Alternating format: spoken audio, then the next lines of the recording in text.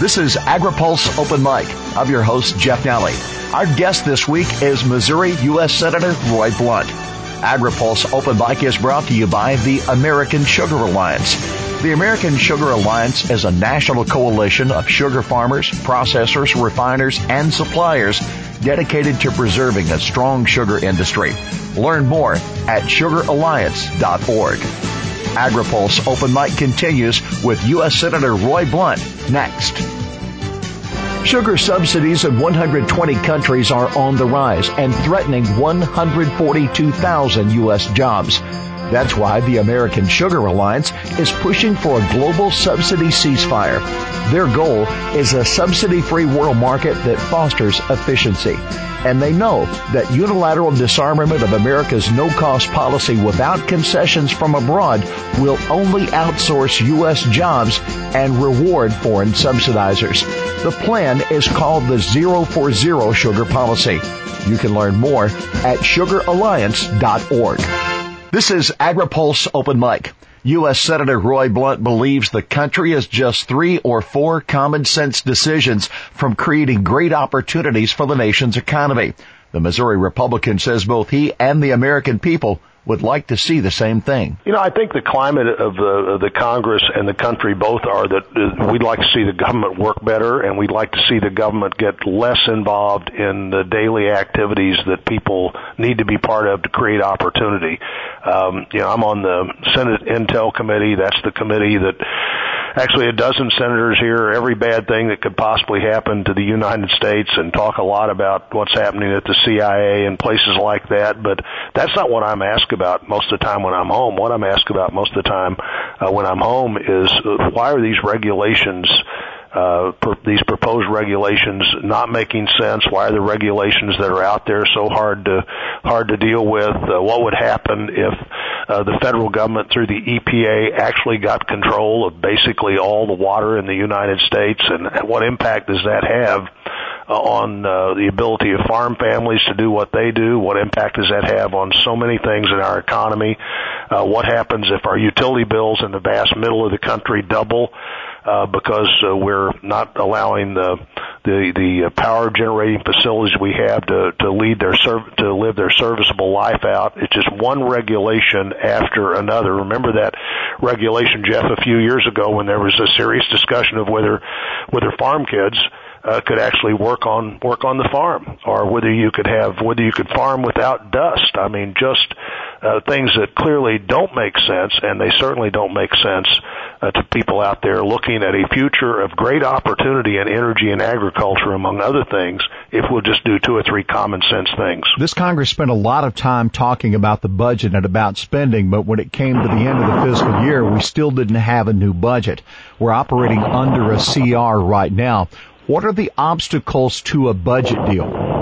Well, one of the obstacles this year to having the appropriations process work the right way was that the bills weren't allowed to come to the Senate floor. The Senate Appropriating Committee, for the first time in 6 years, controlled by Republicans, and for the first time in 6 years, all the appropriating bills were completed by the committee. First interior appropriations bill that deals with so many of these issues that you talk about every day that had been successfully completed even at the committee level in 5 years.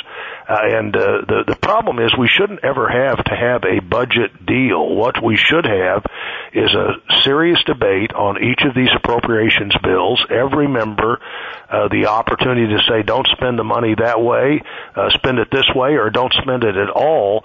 That used to be the core work of the Congress for a couple hundred years, and the Senate in the last half a dozen years has gotten away from doing people's business in the open, transparent way it should be done. You know, if we do these bills one at a time as they should be done, September 30th, the end of the federal government spending year, is just another date on the calendar. It's not an annual crisis that somehow we haven't gotten any or all of the work done. And if you didn't have all of the work done, that would be one thing. But the year after year not have any of the work done, no wonder people are dissatisfied with their own government. Last week on Open Mic, we had Wisconsin 8th District Representative Reed Ribble, and he wasn't trying to be political, but he said he thought the biggest obstacle to getting a budget deal done was those members of the Senate that are Democrats that have a liberal view of spending in contrast to the conservative leadership role. Well, we had all the bills marked up. They were all ready to be voted on. They all conformed with the law. You know, the law itself sets a cap on how much money can be spent. The president and apparently most Democrats in the Senate don't agree with the law, so they want to create a crisis where the law doesn't have to be followed. We brought the defense appropriating bill to the Senate floor, the first bill that came to the Senate floor. Only one Democrat would provide one of the 60 votes that was needed to go ahead and debate that bill. So you have 54 Republicans, one Democrat, 5 votes short of the number you need to debate the bill. The bill's all ready to go. It actually funds the military at the level the president asked for, but apparently the level the president asked for isn't good enough unless you're willing to also spend more money on the EPA and the IRS and these regulatory agencies that so many people in Washington think are so important, when in the country people understand that they are more often than not way out of control and unaccountable. Speaking to the other chamber, there is question now of the Speaker's position in the House. Is that an obstacle now toward so many pending issues that the Congress needs to address? Well, it is. It is an obstacle, and it's a bigger obstacle when, again, the Congress hasn't been allowed by just a few people, principally in the Senate, to do its work. So way too much work is coming right down here to the last couple of months of the year, and any disruption in that is a disruption. It's just like if you're on a trip and one of your tires goes flat, you're suddenly way out of time that you didn't expect to have to deal with the flat tire problem. So in this case, it's a significant problem. The Speaker stepping down, the third person in succession to the second person in succession to the presidency, and the one person who has to get a majority of the votes of the entire House of Representatives, and that's going to take some time. And frankly, even after that question is settled of who comes next, it takes a little while for that person to really establish the way that they want to act as Speaker, and this is really a bad time for that to happen. But I haven't heard anybody who blames Speaker Boehner for deciding that he'd had enough of the challenge of the last several years. What is the Senator Blunt version of the job description of the Speaker, that the roles that person would need to play to help move this Congress off center, or can that person move this Congress off center? Well, that person has to be a big part of moving the Congress. Right now, that person, along with the Senate leader, Senator McConnell, and the White House, probably are the three principal negotiators in figuring out how do you get things done when the Congress and the President have failed to do their job. The President's failed to lead within the limits of the law. The Congress has not been allowed to do its job of funding the government for the same reason that too many people believe that the law doesn't matter here, and if you're going to have appropriations bills that don't exceed the spending limit in the law, we just won't debate those bills. They're totally legal. They're totally within the limits of the law, but we won't debate those bills. And, in the middle of all that, Jeff, we really lose the discussion of the great opportunities that are out there. We're just 3 or 4 common sense opportunities from great things happening in the economy, and an awful lot of them happen in a way that relates to agriculture and food, and world food demand is going to double in one working lifetime. The biggest area of commerce in the world on any given day is food.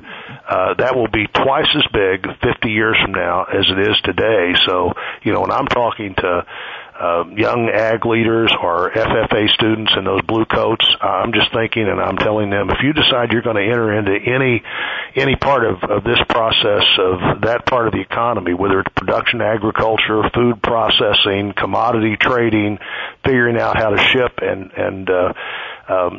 compete in a global network that's going to need more and more food all the time, This is a career that's going to be twice as big the day you retire as it was the day you started. And how many chances like that do you ever see come along in a lifetime? And then you combine that with the opportunities of more American energy. If the government would try to facilitate those economic opportunities instead of stand in the way of them, great things are about to happen for our economy. You're operating under a CR until the 11th of December, and obviously there are those who are already talking about a government shutdown, but you have debt ceiling and you have other issues that are mixed into this debate. What timetable do you see with regard to debt? What timetable do you see to these other elements in front of that looming deadline?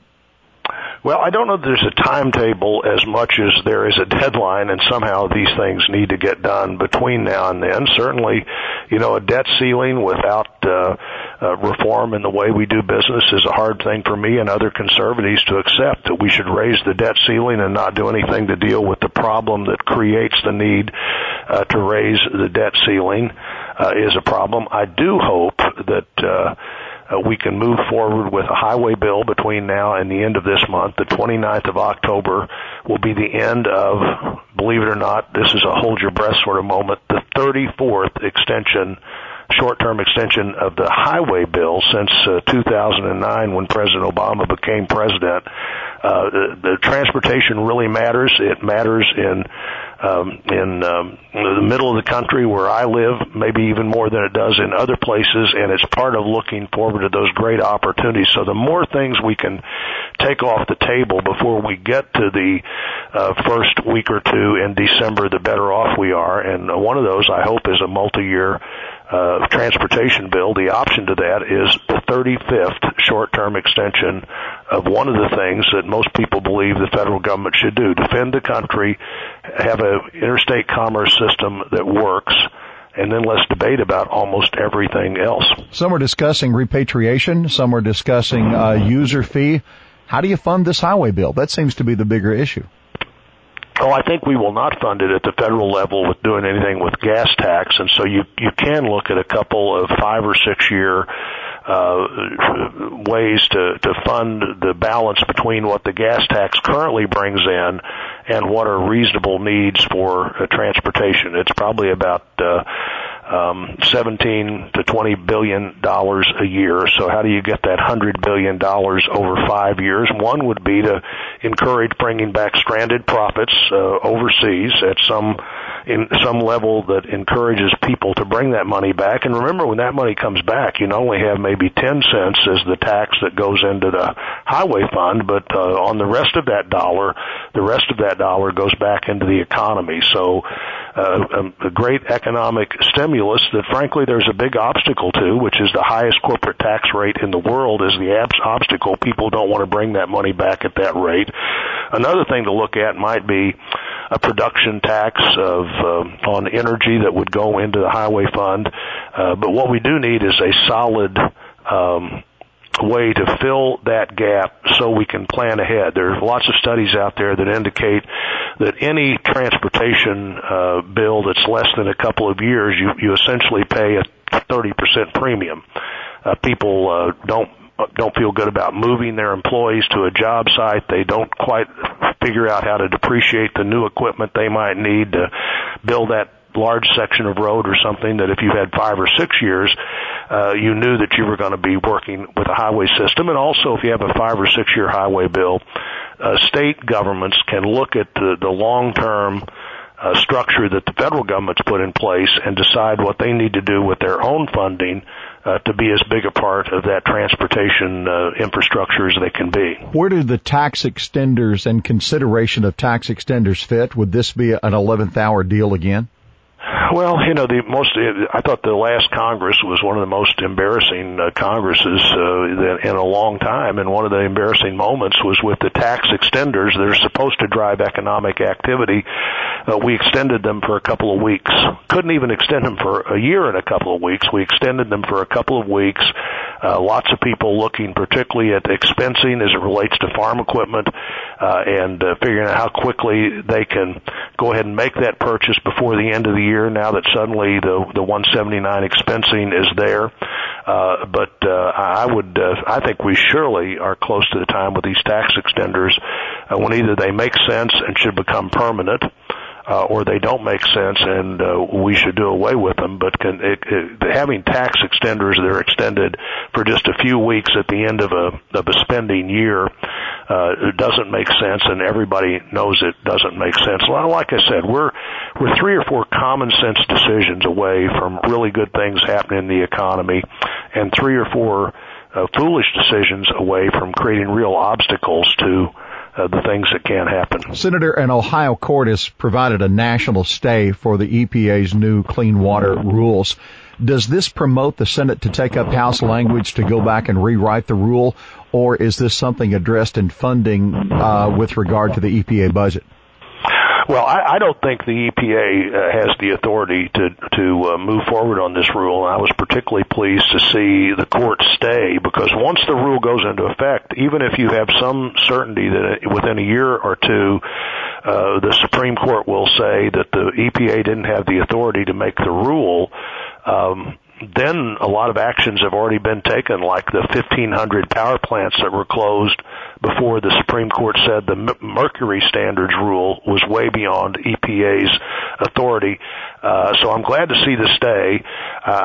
Remember, the president has to sign anything that has a long or short-term impact on that rule, and probably the most likely thing to get the president to sign is language that we already have in the Interior Appropriations Bill that I voted for as a member of the Appropriating Committee and a member of that subcommittee both, that says no money can be spent to implement this rule. That is an effective way to stop a rule from going into effect, and if it's part of a bill that the president is willing to sign at the end of the year, and I hope it is, then we have another year for the American people to think about the real impact of what happens if the federal government somehow decides that all the water in the United States of America is navigable.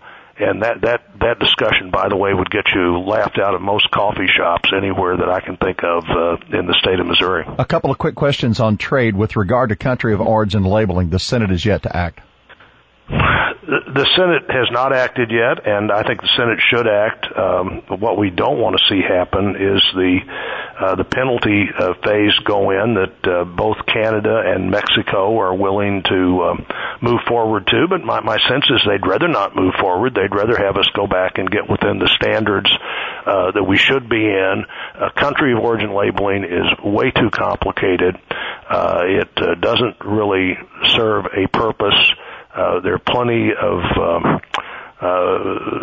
of rules and regulations and inspections that ensure the quality of that product before it's available to Americans to buy. And I think we've seen the disaster that the country of origin labeling has created, and seen that if we're going to have trading partners, you can't put up this kind of obstacles to those trading partners and still have the opportunity to sell them more than we buy from them. Is it too soon to pass judgment on the TPP agreement?